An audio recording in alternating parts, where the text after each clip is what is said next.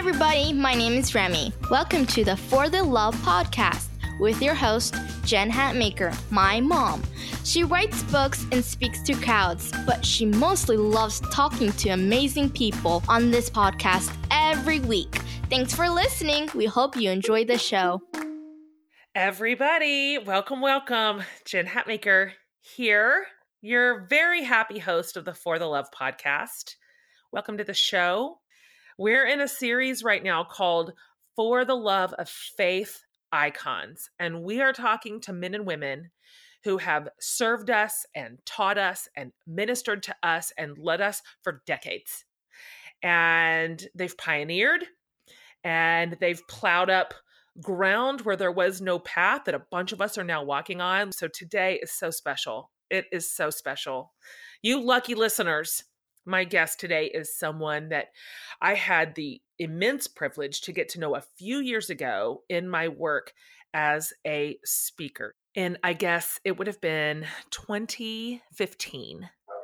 I got this phone call and they said, Jen, we want to know if you are interested in joining the last season, the farewell tour of Women of Faith.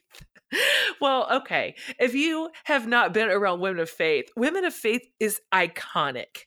And those women did something that had never been done. And they opened up a whole new space that I now live and work in. And so I was so overwhelmed and intimidated and incredibly flattered and just freaked out. And so that is when I met Patsy and Thelma and Lucy and Marilyn and just this whole incredible Women of Faith crew of all these women in their 60s, 70s, and 80s. And I toured with them for a whole year. And it was honestly one of the highlights of my life. And I could start talking about that and talk about it for 25 hours and never quit. All the things that shenanigans, they're so ornery, they're so naughty and just hilarious and wild. And oh, they loved me well and they served me well. So, okay, I'm blathering because today we have one of them.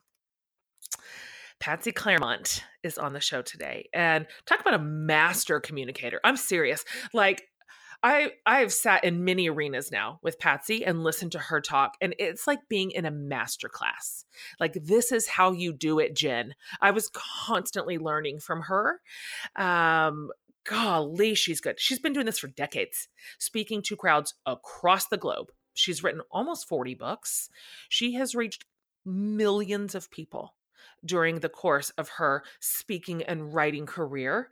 And she really too, we're going to talk about the things she overcame to be in that place. Like she really suffered and is a testament to what it looks like to overcome. So she'll talk really candidly about that today.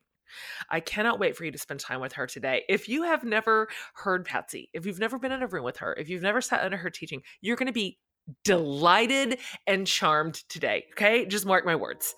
And I told her after we finished recording, I'm like, Patsy, that conversation was packed. And it was absolutely packed with instruction and counsel and advice and goodness. And just buckle up because you are lucky that you are here today. So she is so incredibly dear to me. So please enjoy my conversation with the wonderful, the delightful Patsy Clairmont.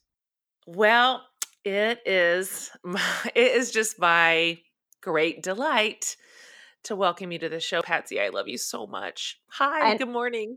Good morning, and I love you back all over the place. Oh, I just feel so lucky to be sitting here in my office talking to you this morning.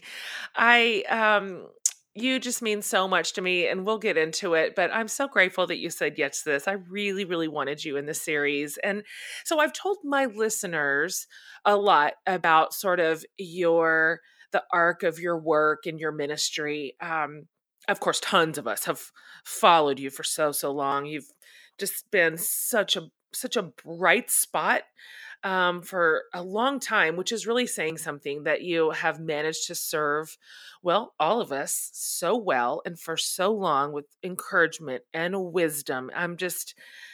We are grateful people. So I'm curious right off the bat, before we dig into some other stuff, I would love to hear, what are you doing right now?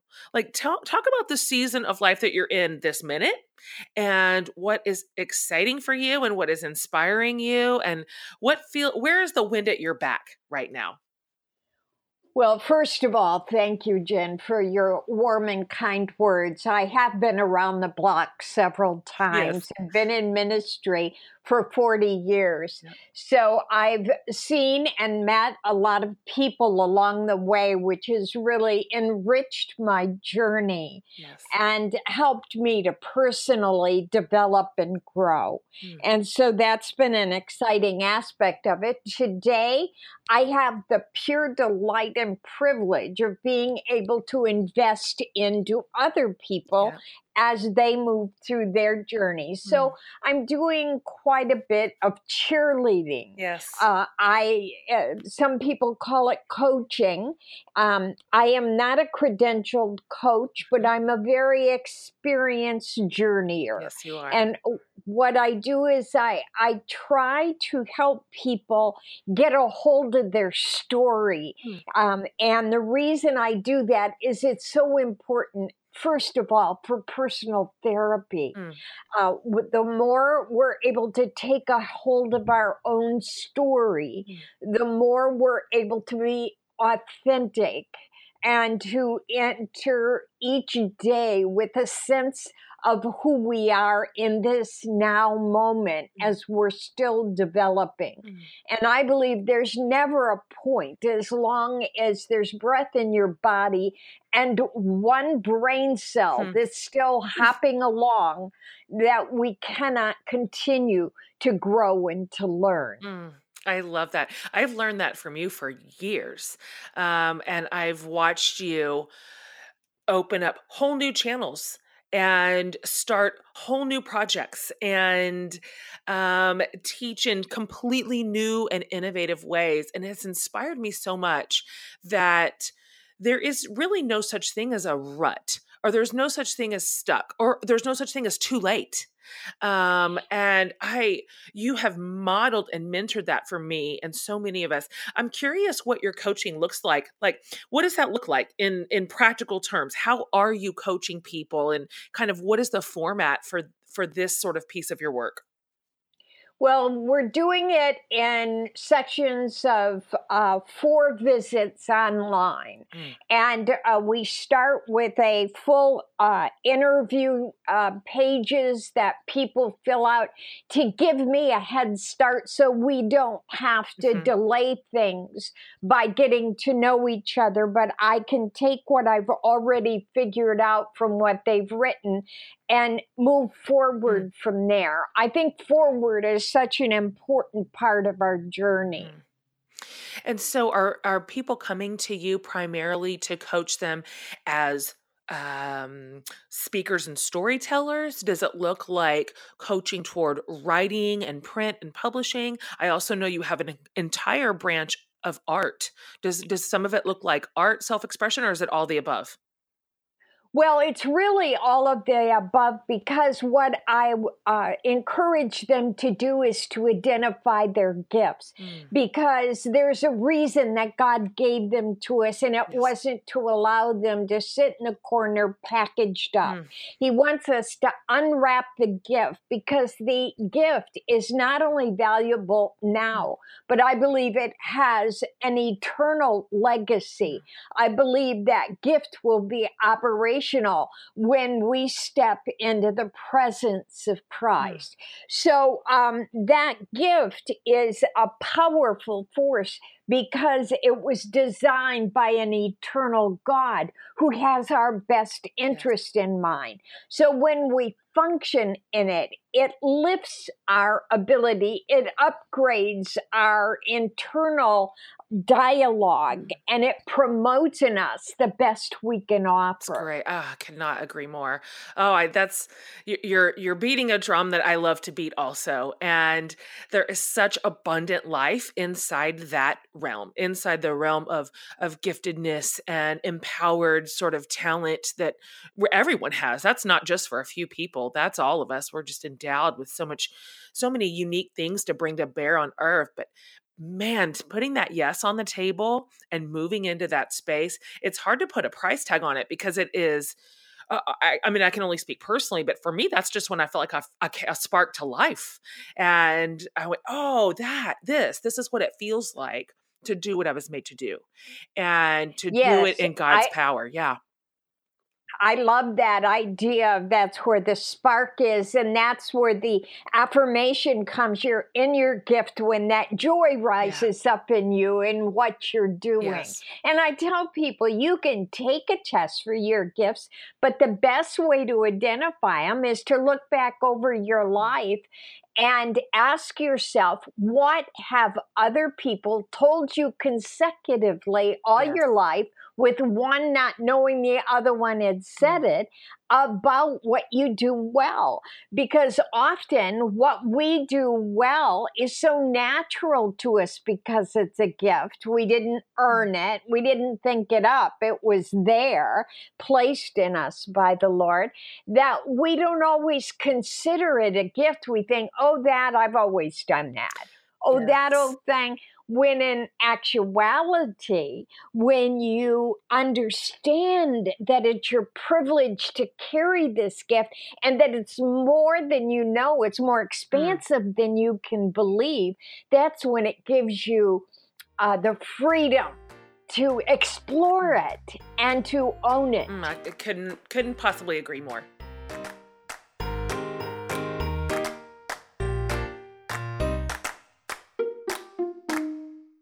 So, question. When's the last time you slowed down to check in with your mental health? Maybe you've been feeling stuck and think, I really should go talk to someone. But finding the right person, it seems so daunting and your schedule is so busy, the time does not materialize on your calendar. But you know what? Help can now come to you thanks to BetterHelp Counseling.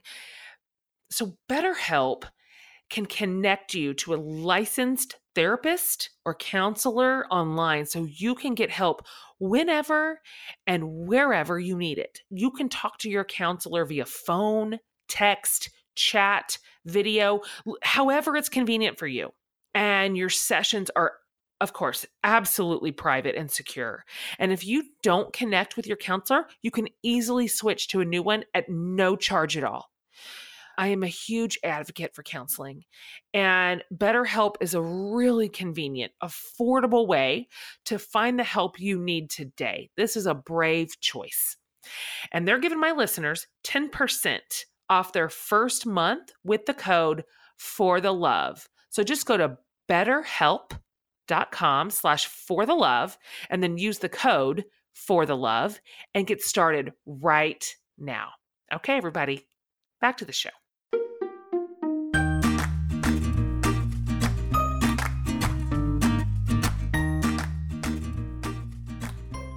So let's go back just a hair because, well, you have written just an astonishing amount of books. It's almost 40, right? Am I right on that?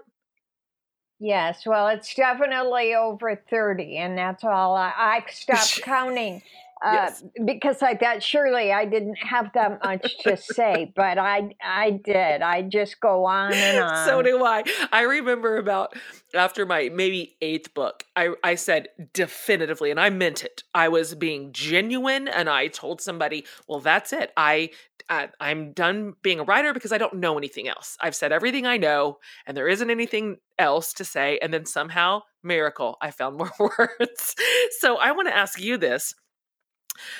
Because you and I we share this. We love words. We do. And so I'm curious how the love of words and reading and literature and books found you. Like, when did this start for you?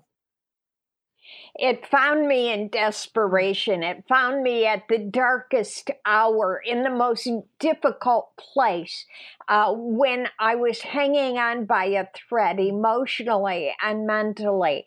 And it began to feed me the reading of good literature, the taking in of words, the delight and privilege of dancing with the writers in the desperation of my life. I didn't know I could find joy in words and the way that they were said, that there were certain writers that spoke to my need and spoke in my language. And that was thrilling to me. And I loved books so much. I opened a little bookstore in my home because I wasn't able to function outside in the real world at that point. And so I started a little bookstore in my home so I could read the books before anybody bought them. Now, the limitation to that is you can't eat peanut butter while you're reading. Right. You get it on the pages and then, hey, there goes your sales. But I was able to begin a journey with words through desperation for answers, because when you get desperate enough, you listen better. That's right. I wonder if I could ask you, you've been really open about that. With your life and with your story and what you've wrestled through. And I've heard you speak about it just with such candor and just sincerity. And it meant a lot to me to hear you tell the truth. I wonder if you could talk a little bit about that to my listeners who maybe haven't heard it, just about the really difficult season of your life, particularly as you just sort of alluded to, as you grappled with agoraphobia, because it's hard for us to connect the Patsy that we know and love now with that Patsy, who couldn't even go to the grocery store. And so I wonder if you could talk about that time in your life just a little bit, maybe what brought you into that place, and then ultimately what started bringing you out of it. Well, I had no boundaries in my life as a young person. I was a rebellious child, and that rebellion just doesn't happen. It's usually created out of a reaction to pain. Sure. And I entered into the rigors of life with an abandon that set me up for trouble. There's a reason that boundaries are good to have. They help protect us. Now, if we're not careful, we build walls and then that isolates us. This thing about balance, it's a lifetime opportunity for employment, let me tell you. And so one minute you've got it right, and the next minute you've stepped over some line. But along the way, I was a high school dropout and a teenage runaway. And I was married by the time I was 17. And Les and I had been around each other for just a matter of a few weeks before we actually married. We never had a date until our wedding night. We lived 600 miles apart. Gosh. So the opportunity wasn't there. We would have taken it. And he was as rebellious and boundaryless as I was. And so we were really a disconnect, trying to find connection. Yes. We identified with each other's weaknesses, but we failed to realize that's what we were going to live with unless somebody changed. Yeah. And gratefully, both of us found some answers and hope, but it began a long, hard journey. I married Les right after I turned 17. He had just turned 18. Wow. So to say we had a lot of maturity between us would be ridiculous. Right. But we had tremendous insecurity that each of us brought in.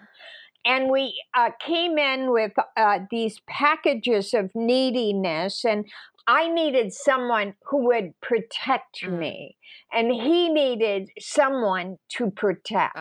He was brought up in a violent home. Yes.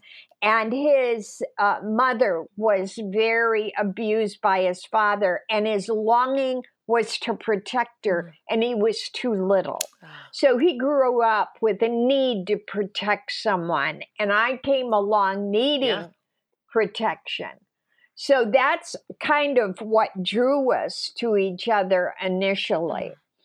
And we married, and when I was 20, I gave birth to our first child. And after giving birth, I went into a depression. And from the depression came anxiety attacks. And from the anxiety attacks, I moved into agoraphobia. It does not have to be that way. If you're having anxiety attacks, don't think the next step is agoraphobia. I just didn't realize what steps of wellness look like. So I didn't have resources available to me at that time. I didn't even know my condition had a name. And I fanned the flames of my fear by giving in to it. And that's one of the things I tell people who are struggling. You have a choice what you think about. Your mind, you're able to change channels. Scripture speaks of it as learning how to set your mind. Your mind can be changed and set so that you are not tormented or encouraged to indulge your weakness or your insecurities. I really appreciate you saying that our minds and our thoughts are powerful, and to a huge degree, we have control over them. We really do have this empowered way to sort of move through that anxiety. Is that how you? How did you grab a hold of that runaway train? How did you? What was it? What were the lifelines sent to you, or that you grabbed onto, that ultimately pulled you kind of out of the mire? Well, it started with books and reading. So we're back to that thing about words and how did you gain a passion for them? My passion for words came out of the fact that God gave me hope through the books people had written, and then also through God's word, which began to give me counsel. One of the names of our God is Wonderful Counselor, and he began to speak to me through the scriptures, but I didn't know always how to make the application. And so someone I was talking to on the phone recommended someone else for me to talk to on the phone, who became my friend, and for that season of my life, a mentor. And she began giving me help, like just listening to me, praying for me, reading scripture over me, and encouraging me to listen to radio broadcasts that would uplift my spirit. You know, we have such a choice in life, and we have so many great resources available to us. I just signed up for a new Bible program called Dwell, where there's different readers from all over the world, and they read the scriptures, and it's just beautiful. I love how that stabilizes me and directs me for the day. Oh, how wonderful. Okay, I will link to that, everybody listening, if you would like to hear more, discover more about that. What a great idea. So it's so interesting because now, of course, fast forward a few decades, and you've literally been speaking to people all over the world. And you have met now, it's so funny to come from such sort of a small sort of inhibited space, because you have now met people from literally every walk of life. I can't imagine a type of person that you have not loved or served or ministered to or met in some way. And so I'm curious, and there's probably a billion answers to this, but what have you learned from so much travel? I mean, oh my goodness. Like could you even try to imagine how many flights you have been on? What you from your travels that you maybe wouldn't have learned if you never found your way out of that house all those years ago. What is it that has meant the most to you in this huge scope of humanity that you have now had access to in a million different settings in a million different cities? Well, I would have to say having community has been extremely important to me. And when you travel all the time, you have to be so deliberate about it, Yes. because you start to have disconnects at the community you've had and known in your home territory. And suddenly you're out and about, and there's a disconnect when you come back. So you have to be very deliberate in gathering your people or placing Yes. yourself in the midst of others who love you and know you and will have your best interest in mind.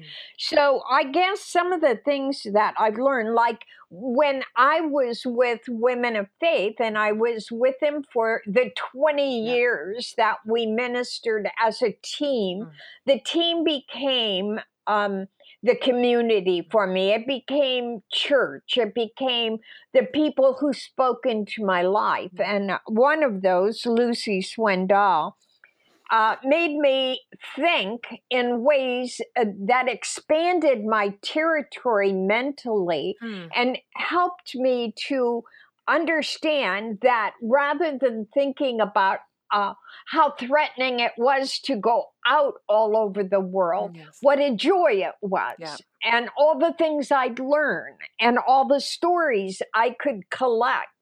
And I had never seen it in that way. And that really opened up new passageways for me, so to speak. So when they said, we'd like you to go to Africa, I have to say my first answer was heavens no. Right.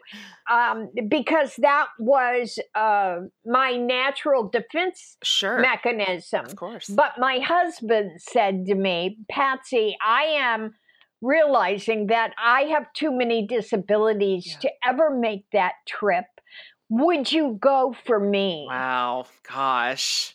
Well, you just can't say no to that.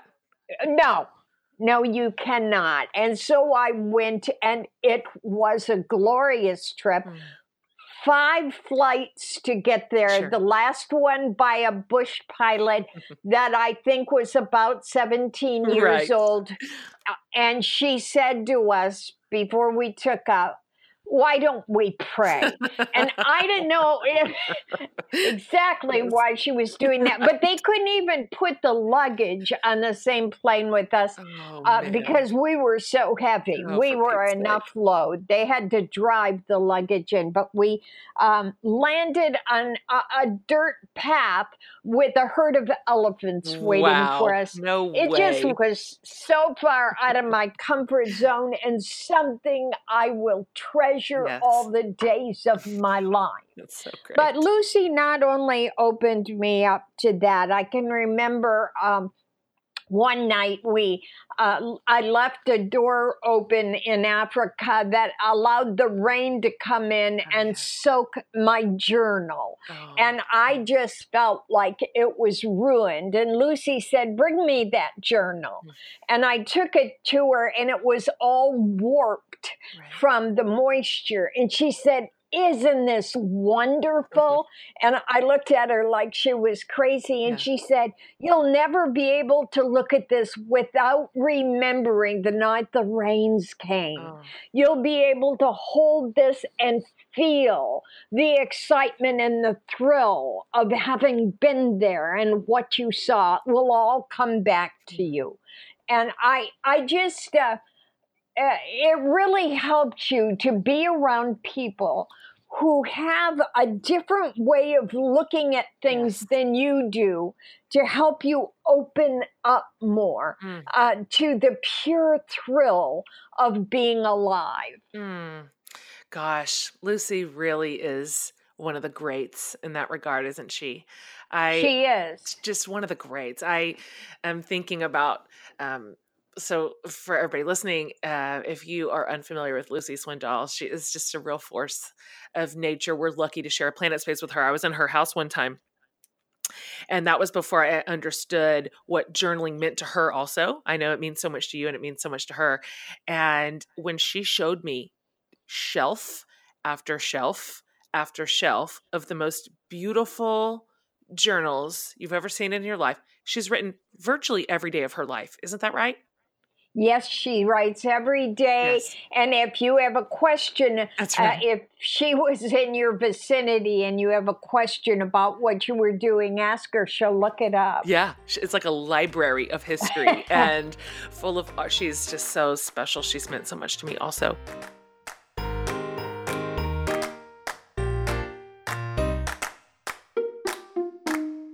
Please raise your hand if you love bra shopping. Okay. Hard pass. So thank goodness and 3 cheers for Third Love, who has made for us bra shopping that is quick and painless, and you don't even have to leave your house, which, that's the way I want to live my life. So Third Love has used data points generated by millions of women to create more than 80 cup sizes, you guys, 80, including half cup sizes, to help you finally find your perfect fit. Their bras are the most comfortable I've ever worn. They have, memory foam cups, which are nice, but their straps are the greatest. They don't slip, they don't pinch. And Third Love also stands by their perfect fit promise. So they give you 60 days to wear your new bra. And if you don't love it, you can send it back and get a full refund. And they will wash it and donate that bra to a woman in need, which I love. Win, win, win. So Third Love knows that there really is a perfect bra for everyone. It exists. So right now they're offering my listeners 15% off your first order. So go to thirdlove.com/forthelove right now to finally find your perfect fitting bra, and you'll get 15% off your entire first purchase. So it's thirdlove.com/forthelove for 15% off your first order today.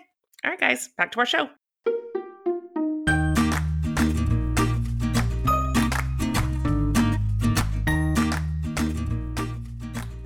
I want to go back to a little bit of something you were saying earlier, because we were talking about how a great deal of your work is very intentionally and even formally at this point investing in other people, in other men and women, in their gifts and talents and in their communication. I would love for you to speak to those of us listening who are. It's time for us to take up the mantle of investment and investing in our peers and investing in our neighbors and communities, maybe in investing in the generation behind us. And for some reason, this is a stumbling block for a lot of us. I don't know if it's because we feel inadequate or we feel unprepared. I don't know if it's that we have some inflated idea of what mentorship is supposed to look like, as if we've solved all the problems and we're no longer human. Maybe it's time. But for those of us who are really curious and interested in what does it look like to be a really good friend, to be a really good neighbor, to invest in the people that God has sent to us and around us, how would you advise us to start that engine if we've got some hangups here? I would say, first of all, don't be up in people's faces telling them what to do, Yes. but tell them what you've done that's made a difference, because they are looking for hope. That's why your story matters. That's Your right. story matters because they want to know, how did you survive that difficult marriage? How did you survive that sickness of your child? How did you survive? They want to know because they're looking for hope for their own story. Yes. So you have more to say than you could imagine that would be of great value to someone, but you need to say it in ways that people can receive it. Yeah. And they usually are open if you start with, well, what I went through was this, and these are some of the things that helped me make the journey through it. I'm asked all the time about what's the most valuable thing you learned in your agoraphobia. And I tell them that I learned that God has given us a will that's stronger than our emotions. And even when we have lots of feels, we can choose to do the right thing. And our feelings will eventually, maybe not immediately, but catch up with our choice that we made. I love that. I think those are the types of things. And keep your ears open for the best of what others are saying, so that when someone is stuck in a way you haven't experienced, you can relate to them. Well, I heard so-and-so say this. It could be of help in some way. So make it not that you're the expert, because none of us have all the answers. Right. And there's never a point we don't need to learn something new, or we don't need to grow more, or we don't need to apologize. That's right. And a kind goes a long way, a long way. Lucy used to tell me that all the time. I love a kind person. And I used to think in my earlier days, why does she always say that? Today I understand fully. Kind goes a long way. It sure does. Golly, we're starving for it right now. Just we've Yes. got a culture starved for some ordinary human kindness that doesn't look spectacular or over the top necessarily or newsworthy. It's just the stuff of everyday life, and kindness matters, and it finds its way into these lonely spaces where almost nothing else can. I couldn't agree with you more on that. And I can even look at my experience and some of the big grand gestures that people have made for me or toward me, while lovely, haven't had the same impact as my memories of little, small, kind moments that just cut through the melee, just managed to go minister straight to my heart. And we have that power every day. I mean, literally every day, to just bring ordinary kindness to the people that we love and that we work with and that we live by and that we live with. So you said, Lucy said, I love kind people. I do too. I also love funny people, which you know this, but for everybody listening, I attended what I think was, and I could be a little bit fuzzy on the year, but I think I attended either the very first or the second season of the Women of Faith tour. I think it was 1997. And I remember I was in Tulsa, and we were at a big arena in Tulsa, and you were there with the team.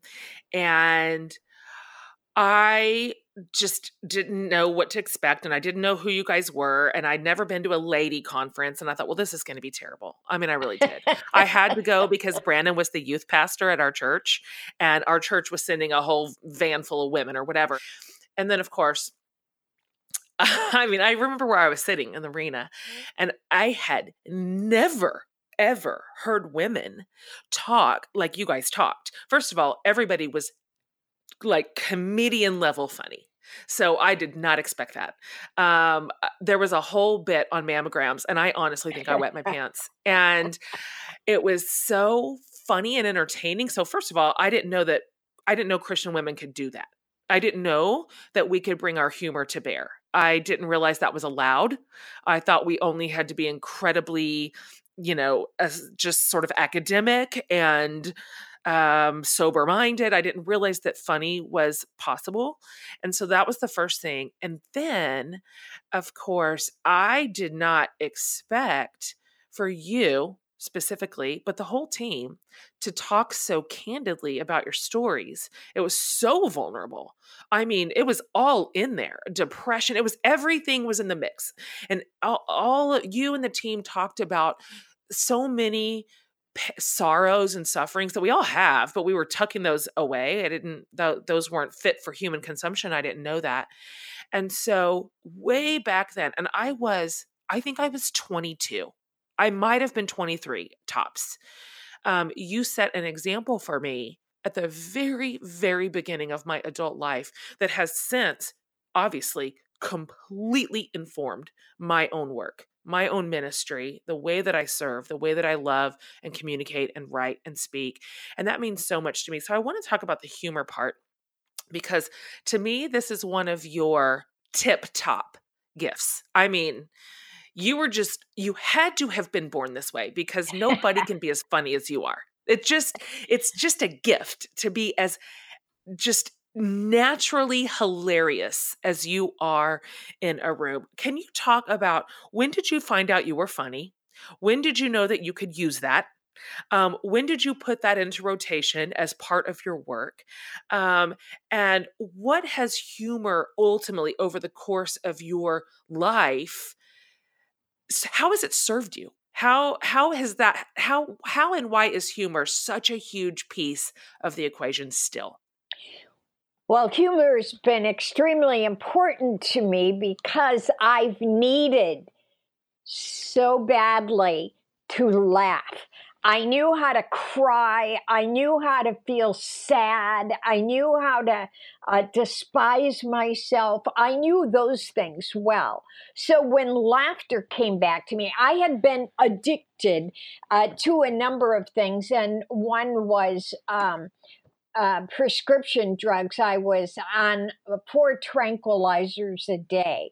When I weaned myself off of those, one day I heard myself laugh. I had not heard that sound come out of my body for several years.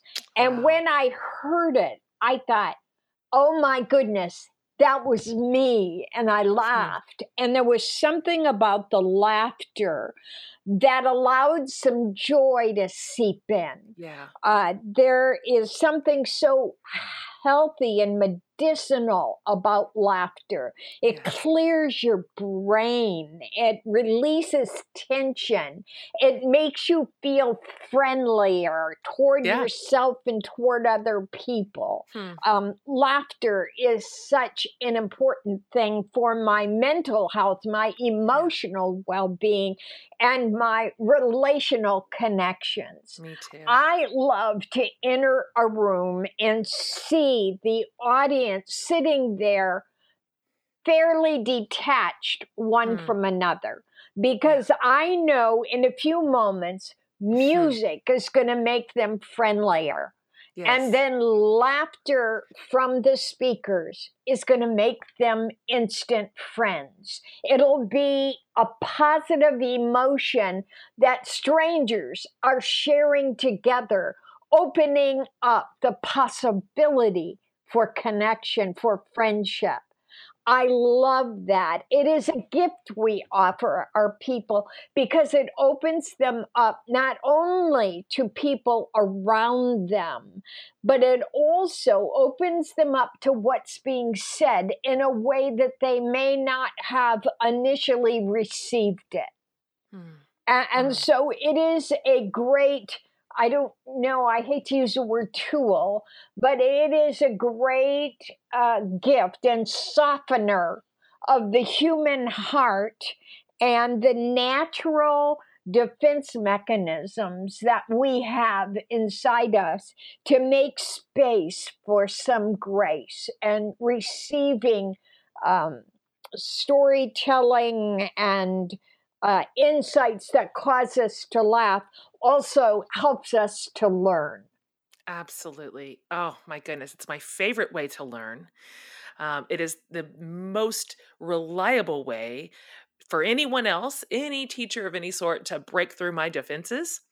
Because which is why we both see so many times women in a room with us who go from laughter to tears in about 30 seconds.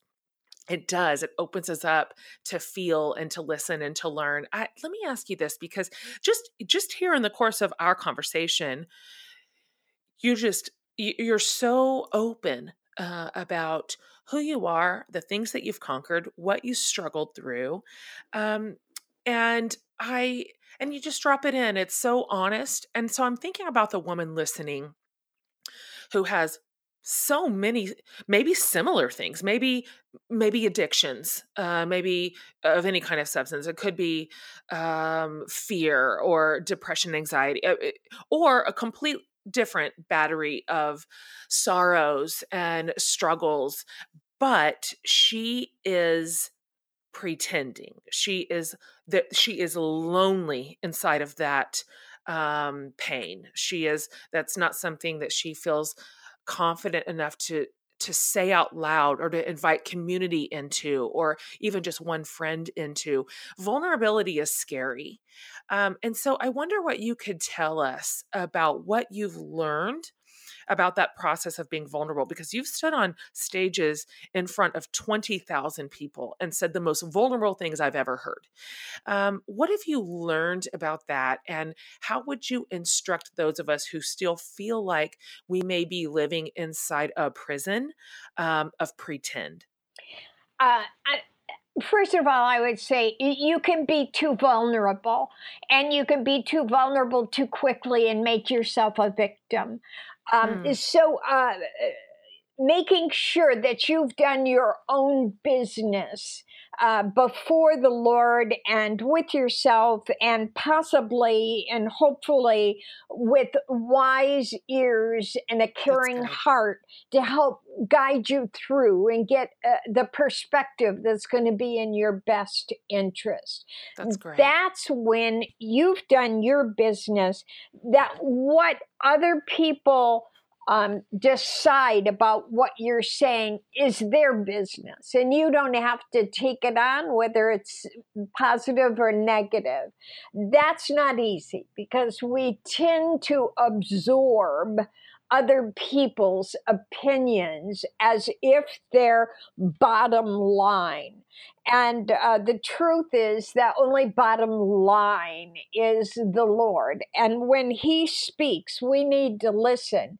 It's sort of like a mama who loves her child and says, "Don't touch the stove."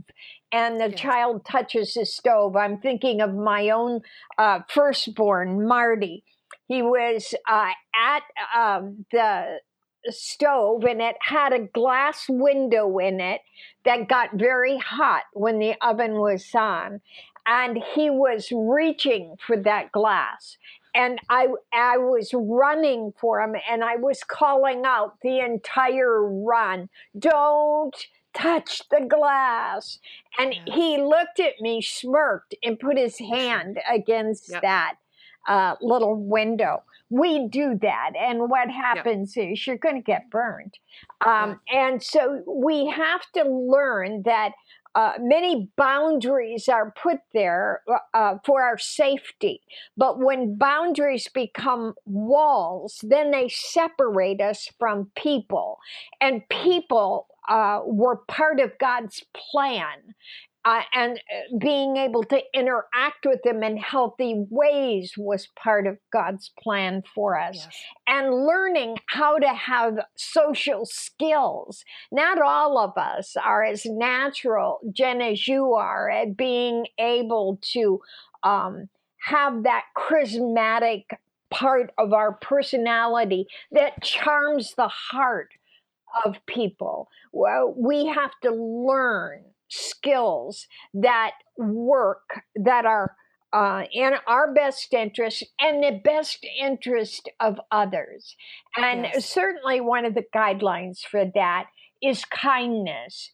The way we speak to another person and the way they speak to us. If it's hostile, if it tears and rips at your very soul, then you need to step back and away and put up a wall in that area, build a barrier, take refuge in the Lord. But it isn't any person who speaks truth to you, because many times Right. truth comes as a gift, and it can even come as a gift from an enemy. Isn't that great? Isn't that great? I remember years ago, a gal invited me to join her at a restaurant for coffee. I was delighted because I could never quite get this gal, and I ran into her constantly at church. And I thought, this is a good thing. We're going to be able to build a relationship that is more like two grown-up people should have. And so I met her, and she had a stack of books with her, and she leaned across the table and she said, "Who do you think you are, that you would want to stand before other people when you've been such a failure?" Now, Wow. if I had had any sense of maturity, I would have got up and left. But instead, I let her bear down on me for almost 2 hours. By the Wow. time I got home, I was in shreds. My husband could not believe that I did not stand up, take my lunch, and go home. But instead, I was so taken back. I was so unprepared, and I didn't know what to do with all of what she was saying. And so I would say to others, it's really important you know who to open up your Yes. vulnerability to and who it Yes. is not safe with, 100%. because it can be very damaging to your psyche. So, if you've had someone that's hurt you deeply, receive some counsel for that. Get that worked out so you know what to do in the future. Do not isolate yourself. We were not meant to do life alone. One of the things that I've gone back to again and again is something Marilyn Meeberg said to me that really captured the essence of what I knew, but I'd never heard it said so well. And that is, emotions don't have brains. So Yes. you cannot build all your relationships on your feelings. You need to have brains involved, and emotions don't have those. And so if all you have is emotions, you have a riotous life that's hard to Yes. contain. So we Yes. need to be smart. We need to have a certain level of wellness and self-awareness, and we need to have the guidance of kindness in our interactions with others. If kindness isn't there, we need to go home and ask why. What is it, this relationship, that I am not kind, whether it is in my external actions or my internal actions? Am I jealous? Does she make me feel insecure? That's my issue, not hers. You can get so much personal information that can lead to individual growth if we will look at it that way. And this is why I say, get a hold of your story. Whether you want to write it for a book, write it for therapy, write it for your identity, write it for legacy for your family. And then if it's in God's plan, write it for ministry. I love it. I love that's the greatest advice. I want to ask you one last question before we kind of wrap it up here. You wrote something on Twitter the other day. I love that you're on Twitter. Please never leave it. You redeem Twitter for me on the regular. You said one of my 2020 priorities is to ask the Lord to make space inside of me for the changes inside of others. And I thought about that for days. Can you talk more about that? Well, I think that as a well-seasoned believer, which is just a sweet way of saying, boy, am I old, that you can forget what God saved you out of. You can forget the condition of your own heart, and you can get pedestaled into a place of believing you're above certain things, which is foolishness and sets us up for a great fall. And where we're rescued is in the mercy of Christ. When you can remember your worst day, your worst thought, your worst choice, and how God rescued you out of that, how he redeemed it for purposes beyond belief, to teach you sensitivity. He will use the worst of the worst for the best of the best.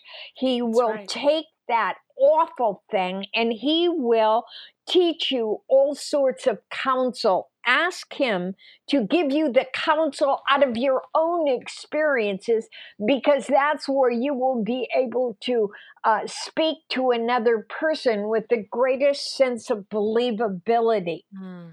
When it comes out of where you've been and what you've experienced. But may we be people of mercy. The world doesn't need one more critic, one more judge, or one more know-it-all. That's right. We need to be grace-filled, kind, spirit-directed lovers of people. I have a dog that is really out of control, and I got her that way. And all of my friends who experience her say, boy, you so deserve that dog. And so I try not to take it too personally, but I do see a great deal of my willful self in her. And I went into my vet for some regular care for the dog, and the vet said to me, Patsy, I cannot believe this animal. When you first brought her here, in my mind, I thought, no hope. This animal is beyond hope. And now she's like a whole new animal. I can't believe the change in her. To which I said to him, love makes a difference for all of us. Love changes us. Love makes it safe to be a better version of who we were intended to be. And I really believe that with all of my heart. God has put people in my life to love on me in ways I didn't know how to extend to other people. I don't want to ever forget that. Me neither.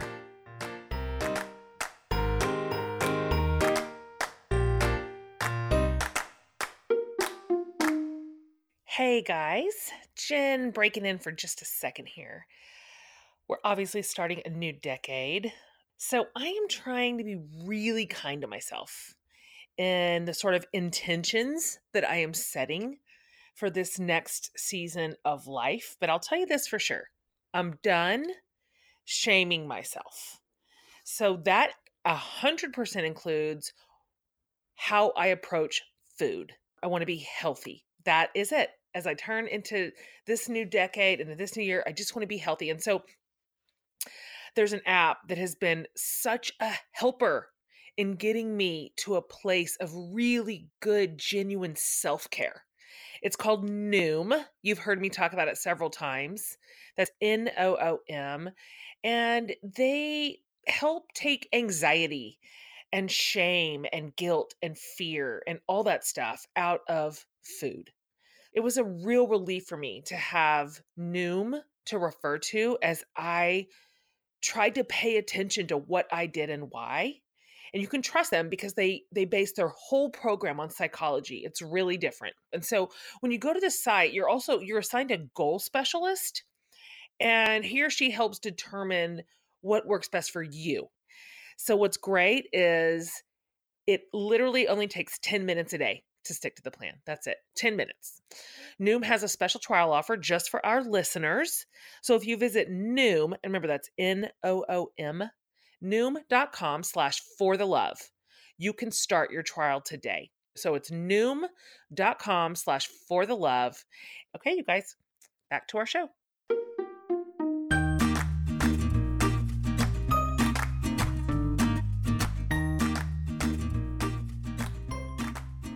Here's the last little bit I want to ask you. These are just 3 quick questions. I'm asking everybody in the Faith Icons series these questions. So just kind of top of your head.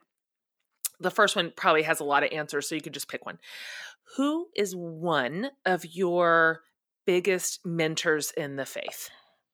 Florence Littauer was the first one that took me under her wing and saw something in me that others had missed. Oh, yeah. I haven't heard her name in a while. She is in her 90s now and still sending me love notes. Is she? Yes. Oh, that's so great. How about this? If you could ask God a question, maybe a single question at this point, do you have one? What would you ask? What would I ask God? I would, well, I think the obvious would be to say something like, why do children have to suffer? But there isn't an answer that would satisfy that in me because I'm limited by my humanity.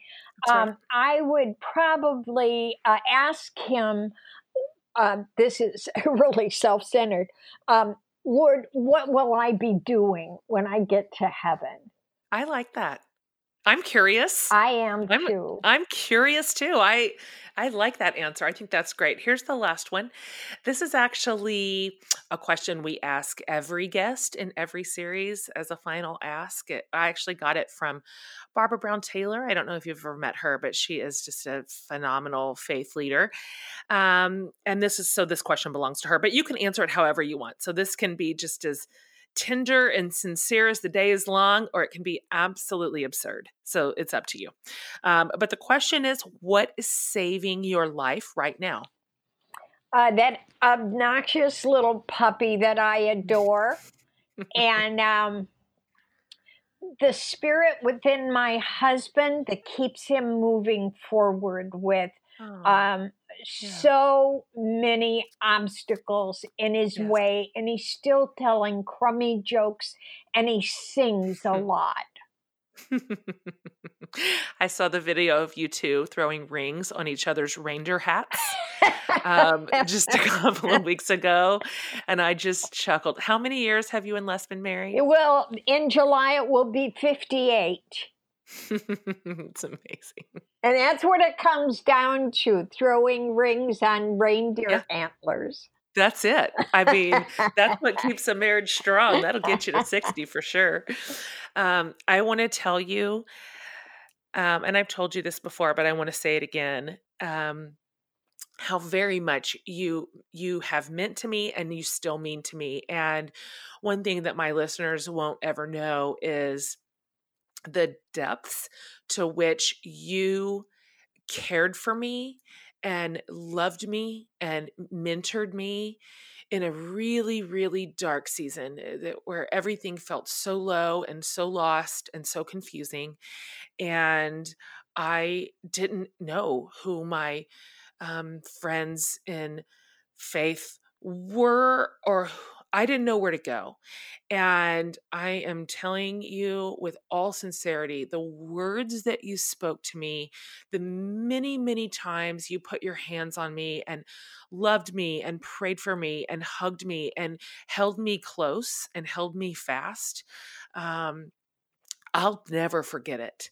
And you ministered to me when I needed it. And so that's not something that public eyes ever saw. It wasn't you, that was private. That's who you are.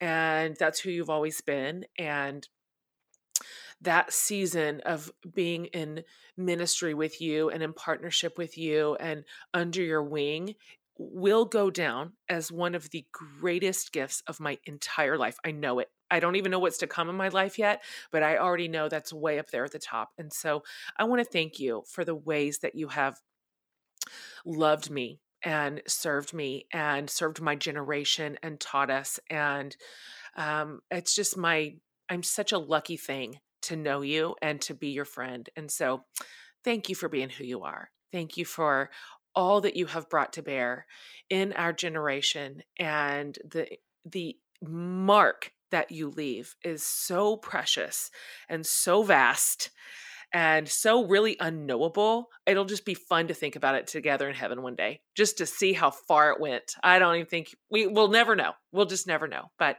I love you dearly. And I thank you for loving me. And I thank you for being on the show today. I do love you. I do love you. I told you. Isn't she just the cat's meow? Oh, she's such a joy. And what I love about Patsy is that this fun, fiery woman that you see and know and love on a stage in front of tens of thousands of people, she is just the most sincere and genuine person. She is exactly the same behind the scenes as she is in front of people. She is the real deal. And she lives her faith beautifully. Her witness has meant so much to me. And I love her. I mean, I love her. So over at jenhatmaker.com, we will have not only the transcript, if you'd like to see this entire interview written out for cut and pasting or just review, it's always there for you. But we will link to her social media accounts and all of her books. Well, at least a bunch of them. I mean, my goodness. And her website. Some of you may be interested in her coaching. So we'll make sure you have all that in hand. That's at jenhatmaker.com underneath the podcast tab. And happy to bring her to you. Guys, this whole Faith Icon series is just lit up. There is so much more to come. Oh my goodness. I have had the greatest conversations with the greatest leaders. I'm pumped to bring you this entire series. So glad to be with you on behalf of Laura, our producer, and her amazing staff. And then, of course, Amanda and I. We love you. We love to serve you. We love bringing this podcast week in and week out. And we appreciate your loyalty and your subscriptions and your comments and your reviews and your ratings. All of that matters to us. None of it is lost on us. And we are so thankful. So if you love this episode, share it. Just grab the link and put it on your socials. Share the love of Patsy Clairmont. Okay, guys, more to come next week. See you then. That's it for today's show. Hope you enjoyed this chat. Be sure to subscribe to my mom's podcast and give it a thumbs up rating if you like it. From the whole Hatmaker family, I hope you have a great week and see you next time.